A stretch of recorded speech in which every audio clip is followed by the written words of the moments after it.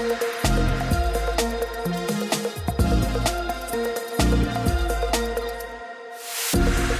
well, welcome back to Powering Conversation with SP Energy Networks. I am absolutely delighted to be joined today by Judy Murray, incredible tennis player in her own right, tennis coach and advocate of women in sport, and someone who I am extremely excited to chat to. So first of all, Judy, how are you? Just fresh off the back of being at Wimbledon?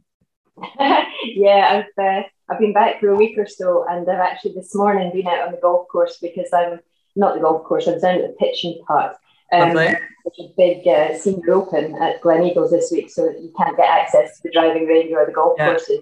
So it was the pitching putt for me this morning, which is a new challenge. I took up golf about 5 months ago now, and part of it's an initiative to encourage more women to try golf. There's 4 of us starting from scratch, and we've got 6 months to learn, and then we'll play in a competition.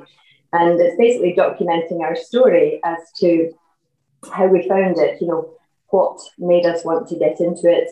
We're all at different stages of our life, and we're all well-known people from completely different spheres. So, I think for me that I've learned a lot from doing it, that probably just cemented everything that I feel about women in sport. And that's the importance of finding something that you enjoy doing or you think you'll enjoy doing, and finding somebody or a group of friends to do it with.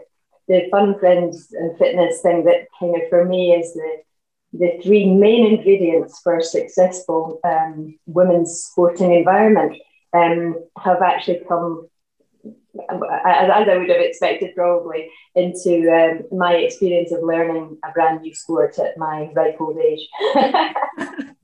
Not at all. And I couldn't agree more, to be honest. I guess for me, one of the biggest drivers I have as an athlete is my teammates. They're kind of the people that drive me to be better and be the best I can be for them.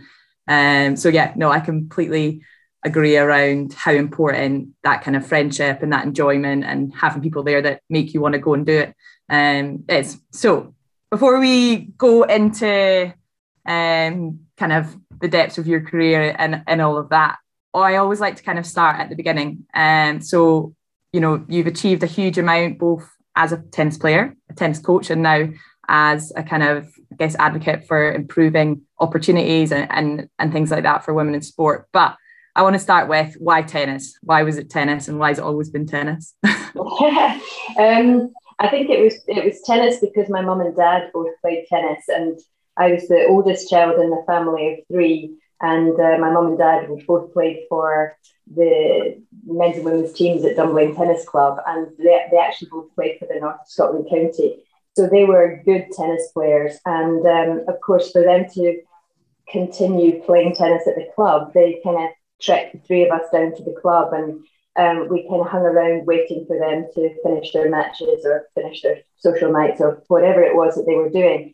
And, in those days, you played on a full court with a wooden racket, which is very heavy and very long, and regular tennis balls. So really, you had to be about 10 at the very least to be able to play tennis back then. Nowadays, you've got shortened rackets, mini courts, sponge balls or pressureless balls. And, it's very easy for kids to get started at sort of 5 or 6. But back then, you probably had to be about 10. So I think from many years of hanging around the tennis club, which was a wonderful place to hang around because there were trees to climb, and there was, other kids playing football and cricket and, kind of mini versions of it on the grassy area beside the clubhouse. There was board games in the clubhouse and so forth. But eventually got to an age and stage where I was able to join in. And, in those days, there was no such things as tennis coaches. And I was lucky that my parents could show me how to play and spend a lot of time with me. I think I'm a big advocate in the importance of learning to play the game by playing the game. I think that nowadays what I see is kids being programmed into activity from a young age, and that it all becomes about the coaching, and more kids than ever before are getting coaching, and less kids than ever before actually playing the game, playing competitions and tournaments or school teams and club teams. and that worries me on behalf of my sport. But that's how I got into it. And as I got better at it, I was allowed to play with at the club. And really, they taught me how to play the game. All the older people at the club. So I grew up in a very community-focused, small village club. Went on to play for the district. You can't really play for Scotland at tennis. It's a GB sport. They have sort of friendly home internationals. So I've played in that. But I think that all through my high school years at school, I think I always thought I was going to be a gym teacher. I mean, the prospect of being a tennis player from Scotland never would have entered my mind. I might have dreamed about it, but never thought it would be possible, simply because Scotland didn't really do tennis in those days. And there were no such thing as indoor courts. There were no coaches. So I played tennis in the summer, and I played badminton in the winter. And I played for Scotland at badminton, Scotland juniors at badminton. Those were my two sports. And I think that a lot of my frustration at the lack of infrastructure in tennis when I was a good British level junior, despite having no coaching or any kind of formal opportunities, I would say my frustrations from not having the chance when I was 17, when I left school, to be able to join a training squad or take it seriously, probably led me eventually to when I started to coach. And I started as a volunteer at our local club when the boys were tiny. I wasn't a coach. I was just somebody who went along to help out a couple of hours a week. But I think that as I sort of got more and more involved in coaching, it was a real goal for me to create an infrastructure that would allow any of our promising young players to actually be able to develop in our country. So I don't think I ever would have thought that it would be a career for me as a coach, because when I was volunteering, there were still no indoor courts, still nobody even thinking that they might become a tennis player. But I think I've always loved my sport, and I discovered through volunteering that I enjoyed sharing my sport. And then, of course, I took some qualifications, and I took some more qualifications, and I think I saw that as the players that I was working with were getting better and better, I realised I didn't know enough, that the game had changed so much from when I played, the wooden racket, step in, follow through over your shoulder, that kind of thing. They were using double-handed backhands and topspin serves and things that were just like, what on earth is that? So, I knew that to invest in the kids I was working with, I needed to invest in myself. So I set about trying to learn as much as I could by attending workshops and conferences in other countries, because there really wasn't anybody to learn from in Scotland. And that was really my journey, I suppose, into coaching. And and I'm still learning. I'm still always looking at, well, as you will, you have to always look at the competition from other sports. You have to look at the competition within your own sport. And the world's changed so much. I mean, look at all the technology that helps you to coach and analyze better. That was never around. When I started out, I was always pen and paper, and in lots of ways I still am. But I taught myself how to do video analysis way back in the early 2000s when nobody else was doing it, because I saw other sports doing it. So it's been a journey, and it's still going. Yeah, it certainly has. In terms of, I guess, that transition from being a high level player to then transitioning to coaching, what was it that kind of ultimately led you to fully step away from being a kind of high level player and that being your focus to then coaching really being your key focus? Yeah, when I left school, I had got good enough grades in my hires, as they were called then, to have a place at Edinburgh University. And my dad had said if I got good enough grades, I could leave after fifth year and take a year to see how good I could become at tennis. But the reality of that was, back then, the world was such a different place back then. You were completely disconnected. Flights were a rarity. There's no such thing as mobile phones or ATM machines or the internet. You really were completely disconnected. And because I was the only one in Scotland looking to do something like that, and because my mum had my two younger brothers to look after and my dad ran his own business, I really had to go off on my own to try to do that. So I was trying to coach myself, I guess, or learn through play, but also having to negotiate my way around Europe, entering tournaments, finding accommodation, finding the transport, and so forth. And that's not an easy thing to do when you're 17. I mean, it's probably an easier thing to do now. Yeah, definitely. Much easier thing to do now.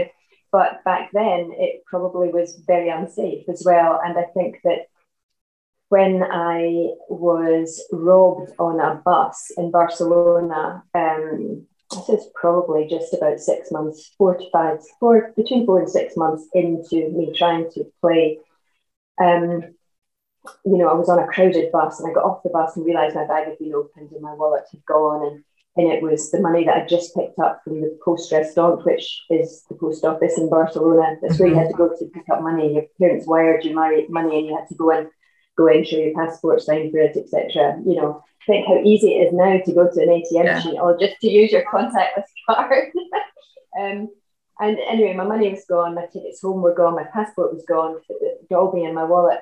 And I had to sort that out for myself, find a policeman, get myself to the embassy eventually. And my dad, when I reversed the charges home, as you did in those days, from a phone box, beep, beep, beep, beep, said, just come home, it's too dangerous, you need to get yourself back. And so I did. And actually, in lots of ways, he made the decision for me. But I'm glad that he did, because I was probably thinking, this is just too tough. So, again, I think that understanding that, and it was something I really wanted to try to do, but the odds were stacked against you, coming from a country that really didn't have any opportunities for any training or accompanied trips to tournaments and so forth. So I didn't last very long, but I do think a lot of that has fueled what I managed to create eventually when I became the national coach in 1995.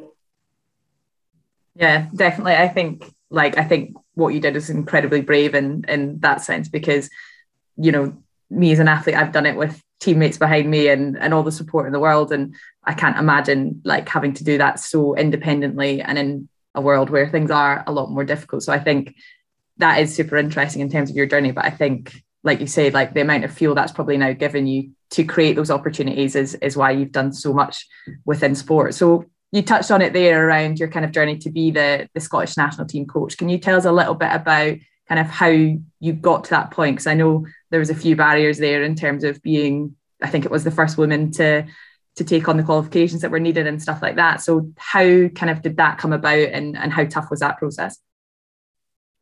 I applied for a place on the LTA's Performance Coach Award, which was a 12-month course broken up into a series of workshops, which were all down south, of course. But I was advised to wait until that course came on stream. They'd been creating it for some time, and it was going to be their sort of all singing, all dancing top award.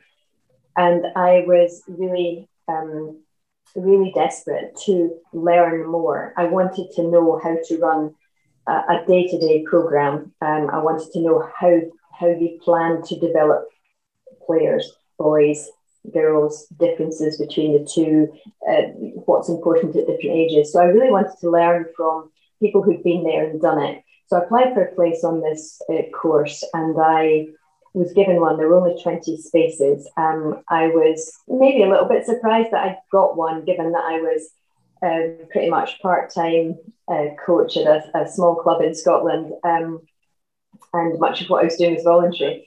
I didn't think to ask who else was on the course. I was just thrilled that I got on it. And of course, the reality of all of the workshops being down south is that it takes a lot more time to get there, and it'll cost a lot more money, as everything does when you're part of a GB sport and things are not delivered in your own country. So I went down to the first workshop, and I was kind of full of sort of trepidation at, the kids were sort of 6 and 7. It was a big step for me. It was a big outlay of finance and a big time commitment. And of course, I got down there and discovered there was 18 men and there was only 2 women on it. And and really on that first day, I had my kind of first sort of encounter with what was absolutely blatant sexism from one of the tutors who said to me, "Oh, welcome to the course. I hope you enjoy it." And I said, "Yeah, really looking forward to it." And he said, "Yeah." He said, "You were lucky to get a place on the course, you know." And I said, "Really?" And he said, "Yeah, we had to turn a lot of guys away." So I just kept saying, "Really?" I said, "Really, yeah." And he said, "Yeah." He said, "In fact, we had a complaint from one of the guys that we turned away, because he said, 'What could you possibly offer to performance coaching when you have two kids?'" And I just looked at him and I went, "Well, we'll just have to see." And I went off and sat in the loos, and I sort of shut the door, and I just thought, I was already feeling complete minority, just the two women there. I was the only person who wasn't a full-time tennis coach based at a big posh club somewhere. We didn't have big posh clubs in Scotland. Didn't even have indoor courts at that point. And I just thought, and then I really, and then I just thought, no, you're here and you're not going to let somebody put you off through words like that. But it did shake me in the sense that it was so anti-female. And the fact that the guy was a tutor and he chose to share that with me. And, one of the biggest things for me in coaching is how you make your pupils or your audience or your team or teammates feel. If you make them feel good, you can get a change and valued and get an improvement in performance. If you make them feel bad about themselves, no chance you're going to get the best of them. I mean, it's just an absolute obvious thing. So anyway, so I kind of just knuckled down and got on with it. And I would have to say that the course didn't give me what I was looking for. It gave me a lot of information. It was too lecture based. That I wanted the on-the-job training. I wanted to see people coaching, with great communication skills, how they programmed and planned everything. I just didn't see that. It just felt like more university type lectures and workshops, and there's lots of projects and things. And I passed the course, and I think I passed it because I was clever. I could do the projects. I could write the projects easily, but I'm not sure that it made me a better coach. It gave me a lot of information, but it didn't give me any kind of what I would call formation or transformation. And so really I had to take what I'd learned and go back to Scotland on my own and try and use the information that I'd learned how to apply it practically. And I continued to, go to conferences and workshops in other countries to try and learn, from other coaches. But as a result of passing that and being the first woman to pass that award, that coaching award, I got the opportunity from the LTA to travel with some of the under 12 and under 14 girls teams, the GB teams. And that was a huge learning opportunity for me to travel to other countries, to feed off all the other coaches who were there who had been traveling and developing players for a long time. So I made the absolute max out of that. And that helped me enormously when I went on to become the national coach, because not long after I'd passed that award, the national coach job came up for grabs, and it had been vacant for about 18 months. And to be honest, I'm not sure anybody wanted it. I mean, if you think about the lack of infrastructure and no indoor courts, although it was a national coach job, how do you, no track record, start, no world-class coaches. So nobody from another country is going to come in and take that job when they see that there's nothing to work with. However, I understood completely our landscape and how poor it was. And I was persuaded to go for it by the woman who was, you would call it chief exec now, but in those days she was secretary of the Scottish Lawn Tennis Association. And she said to me, "Look, you've got the passion for it. You know Scotland, you know kids, and you've just passed that award. You should do it." And it was a massive step for me. And anyway, I got the job, and I did it for about 10 years and created I think a good infrastructure for some of our best kids to train. And I had a £25,000 salary and a £90,000 budget.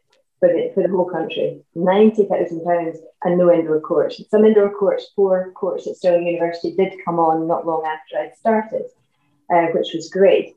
But with a limited budget and no staff, just literally me and a hopper full of balls and a small block booking in these indoor courts, I started with 20 kids that I picked aged between sort of 7 and 11. And Andy would have been the youngest and Elena Valtasha would have been the oldest. And, of those 20 kids, we had 4 went on to play Davis Cup and 1 went on to play Fed Cup, which obviously was Valtasha, who made eventually 50 in the world. She's British #1 for many years. And Colin Fleming, Jamie Baker, Jane and Andy all played Davis Cup. And the boys obviously won their slams and Olympic golds for Andy. But I also I got to the stage when these little kids were getting really good. I had to keep learning, what do I do next? What's the next thing? And hence all the traveling that I was doing with the GB teams really helped me to learn what to do next. But then I realized, I can't do it all on my own. I need to develop a workforce here. So I started a performance coach development program that was funded for 6 years in a row by Sports Scotland. They gave us £10,000 for 6 years in a row. And I identified a number of young coaches and gave them a really good mentoring program. So they still worked in their own backyards, but they came into the indoor centre. I sent them to training camps overseas. I sent them to overseas competitions and so forth, so they could learn on the job. And so I'm just a big, big believer of on the job training. And, there's only so much you can learn by reading books and listening to podcasts and so much. You actually need to, to get out and do it and experience the world in which you want to work. So that was really how it went. Investing in people is a big thing for me. I mean, that's your legacy, is your people. And if I look at Leon Smith now, who started with me when he was 20, he's been the Davis Cup captain for many years now, very successful in that role, head of men's tennis at the LTA. So, and many of the others who came through are still, they're still the kind of main players within Scottish tennis, although some of them obviously work overseas and down south now. But yeah, it was a long road, but I think so much of it was just based on common sense and passion and having an ambition for your sport within your country. Did you see a shift, I guess, in that kind of sexism within the sport and those challenges that you were faced with in your early career during that time that you were obviously at the forefront? You were kind of now a role model for other female athletes and female coaches, and you were trying to get young coaches involved and give as many people exposure to coaching and coach education as possible. Did you see a shift immediately, so in that kind of 10-year period that you were the national coach, or did it take you stepping away and then kind of, I guess, working on that specifically after you left that role to see a shift in that attitude? I think that when I was working in Scotland, because I was in lots of ways starting from scratch, and because there was such a tiny tennis coaching workforce in Scotland at that time, and if you think about it, if you can only play your sport for 6 months of the year, how many coaches are really going to take it seriously? You switch to another sport for the winter because you've got no indoor courts. So, I think that because everything that I was trying to put in place, I was never stepping on anybody's toes because nothing was there. And I don't think that I encountered sexism as such. I think one of the things I definitely encountered was lack of belief, people who would share the ambition, and even within Tennis Scotland's very amateur board, whenever I spoke about players world class for their age, it was like they were looking at me like I had horns, like, what are you talking about, and we did not that long after I started, we had some of the best under 12s and under 14s in Britain, and that was really when people started to sit up and take notice, because we went down to the British Championships and we were just mopping up. I realized very quickly how much harder you have to work to make things happen on the women's side than you do on the men's side. I see the size of the team, on the benches at the Davis Cup, and I was fighting to get, a backroom staff of 4 to come with me for my first Fed Cup campaign, and I said, look, the last Davis Cup match, I went to watch the boys, and there was 19 people on the bench, including the team. I went, I'm asking for 4 to try and build the team up to give us a chance to, compete on the same terms as the guys, because Fed Cup was such a tiny thing. We were in the kind of nether regions of Euro Africa zone, and look where we are now. We started to build a team, we started to build a backroom team, and but when I went to my first Fed Cup campaign, there were 16 teams in our group, and we were all in one place in Israel, and it was a bit like playing a club match. It was like we had one man and his dog watching us. We had to create our own media, our own, social media was a small thing back then, but obviously we started doing a lot of behind the scenes stuff to try and grow profile for the girls. But of those 16 teams, there was only 2 female captains of women's teams, and it was like, this is not peculiar to my country. This is like everywhere. All the tennis coaches, nearly all the tennis coaches are men, and particularly working at the top end of the game. And now, in 2022, you go on the women's tour, you will hardly see a female coach. So I've been a big promoter of creating opportunities and career pathways for female coaches, because there's a qualification pathway like I got, but is there a career pathway? No, there is not. And, it's the jobs for the boys thing, that it always seems to be the guys that get the big jobs and the big labels. And maybe that's because of the numbers. But, I've said for a long, long time that every sport should have a female-focused development strand to its strategy that is led by women for women, because we see the world with female eyes and we hear it with female ears, and men don't. And that is just normal. Of course, it's normal for men to see the world from a male perspective. They are men, but it doesn't help us if they are always in the main decision making positions. So yeah, I think it was 2012 when somebody said to me, you have a profile, you have a voice as a female coach, and you should use your voice, because if you don't make a noise, nobody hears you. And not sure I've kind of shut up since, although I am at the stage now where I do think it's time for the younger generation to really to step up. I really do. I think I'm a granny of 5 now, and I think I've done my time. On I guess that using your voice as well, how important do you think in terms of growing female games and getting support for female sport, how important do you think male allies are in that? Obviously Andy and Jamie, for that matter, are 2 incredible male allies in the world of tennis for women's players, but they are so few in what could be so many, in my opinion. And we have that issue in rugby where we really don't have that many male allies. And I don't know whether it's that they don't recognise how big an impact they could have, which is my opinion. But I wonder what opinion do you have in terms of how big an impact male allies can have in terms of growing the female game? Yeah, it's incredibly important to have male allies and male advocacy. I know that huge strides have been made on the women's side of sport over the years, and I think some of the performances that we now see across a range of individual and team sports make us realise that if we invest in the performance becomes watchable. Then that brings in the whole visibility thing and brands and sponsorship and so forth.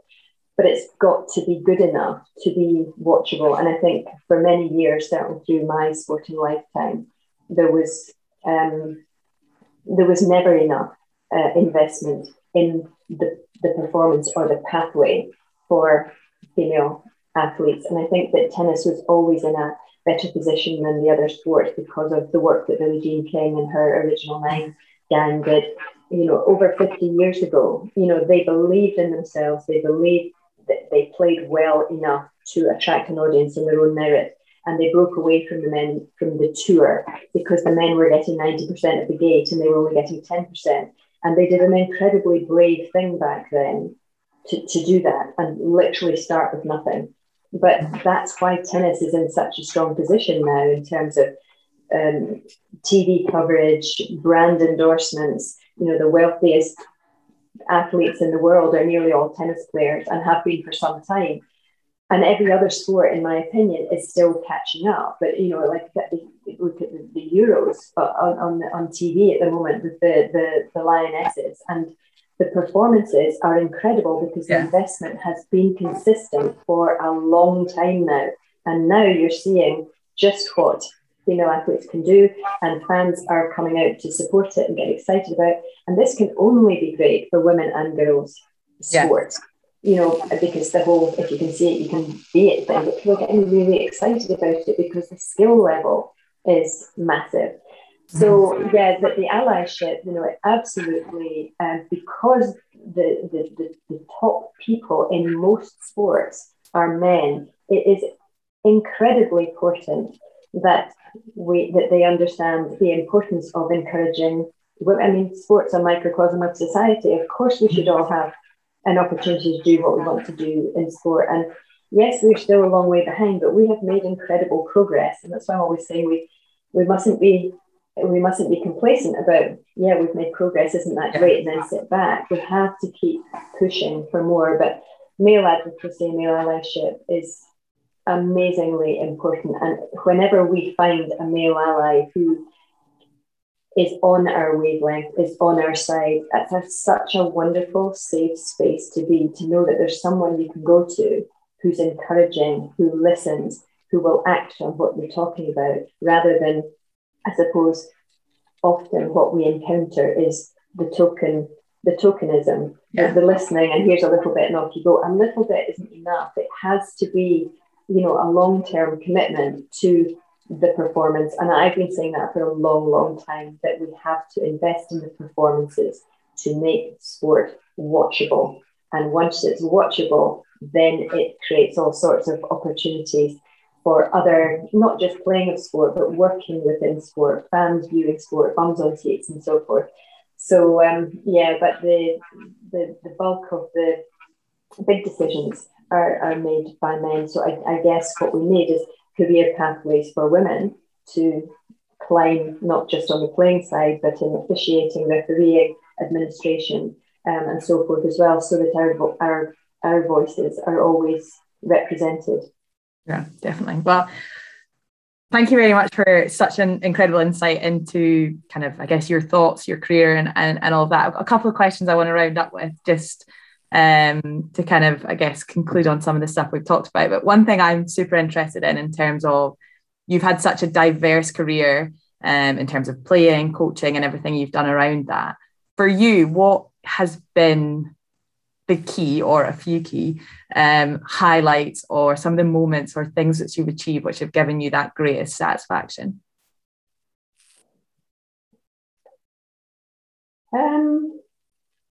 I think that whenever somebody asks me about that, about career highlights, the first thing that always pops into my head was Dunblane High School boys team winning the Scottish Schools Championships in 1994. Because I was just a volunteer at the club, and there was these four lads who were part of the team. Well, there was actually six of them, but four of them ended. There was just a team of four, but had six.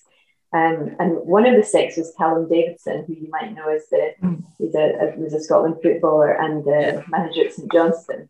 And he was always on the edge of the team because he was good at every other sport. So he often didn't make the last four because he would be off playing golf or squash or something, or football. Anyway, it's just these four lads from the club who I started when I started doing my volunteering, and they would all at that stage have been like 10 or 11, I suppose, and here they were, sort of 16 or so, and they won the Scottish Schools Championships. And I remember I did all the organising of the matches.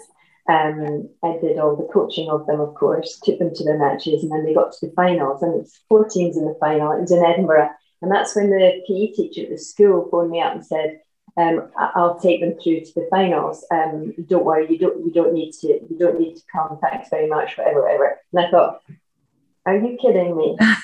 He hadn't shown any interest in it at all. Couldn't even play tennis. No interest. All the matches, of course, had been played at the clubs and, of course, at school.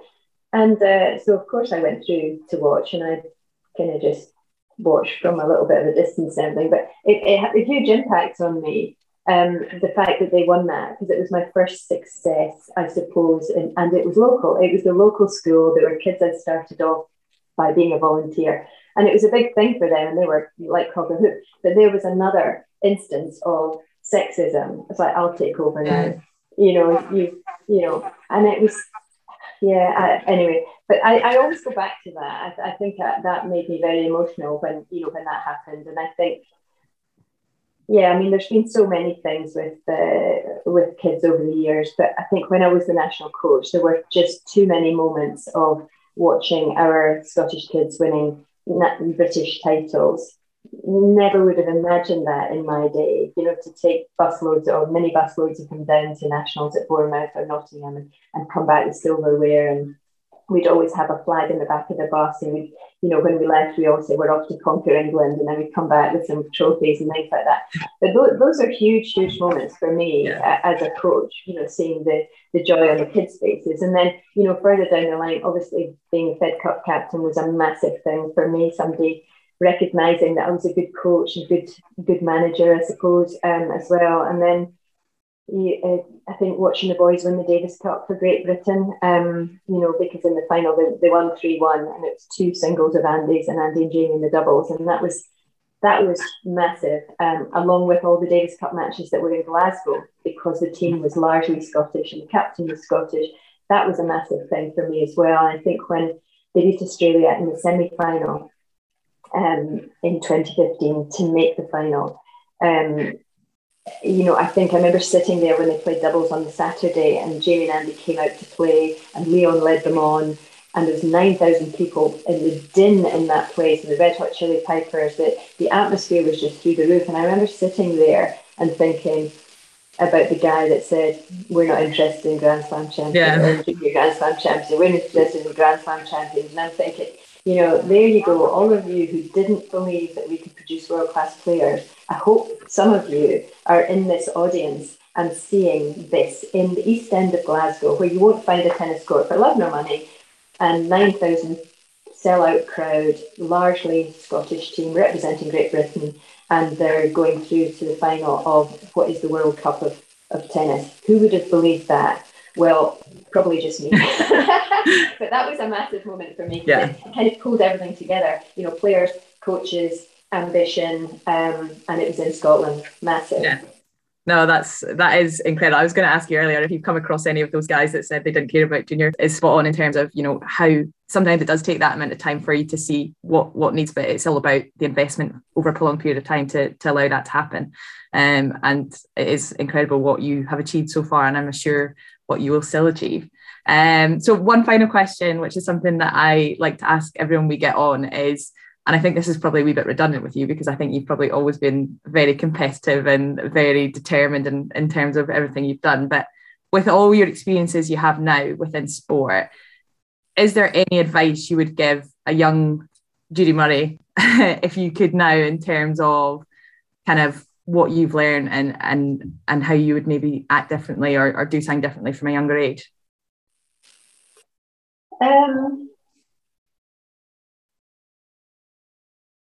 I think if I was talking to myself as a young player, I think I kind of know what I wish I had been more, I wish I'd been more confident, maybe a little bit more aggressive in the way that I played. I wish I'd taken more risks. But I do think, we're all products of our environment. And my environment at that time was, lack of infrastructure, no real ambition, nobody really playing with any kind of big purpose or big picture. But I think that from a, whether you're a player or whether you're a coach, actually finding somebody that you can learn from, that you enjoy being with, who's been there and done it, that can put an arm around you when you need an arm around you, who can give you a slap on the wrist when you need a slap on the wrist, and tell you the hard truths. I think we all learn best by copying, and I think I was always very aware when I went into coaching that there was nobody for me to learn from. And even when I went into, I suppose, the parenting side, there were no other parents who had done it in Scotland that I could pick their brains. Not everybody's path is slightly different, and I think that's why I spend so much time sharing my experiences with other coaches and parents in particular, and teachers. Because it's not to say that, of course, one size doesn't fit all, but I think if we shared more actually across sports as well, rather than keeping everything to ourselves, we would create a much bigger, better, stronger, more informed workforce of people across sports. So yeah, I think it's all about people. I think it's about finding the people that can open the doors for you, the people that you can learn from, the people who will encourage you and support you. When you're trying to learn, it doesn't matter what stage of the journey you're on. We all need somebody to help to mentor us, to support us. Definitely, I couldn't agree more. Well, thank you so much for joining me today and chatting to me a little bit about everything, really, and career. And I wish you all the luck in the world with all you have coming up, and keep pushing for more.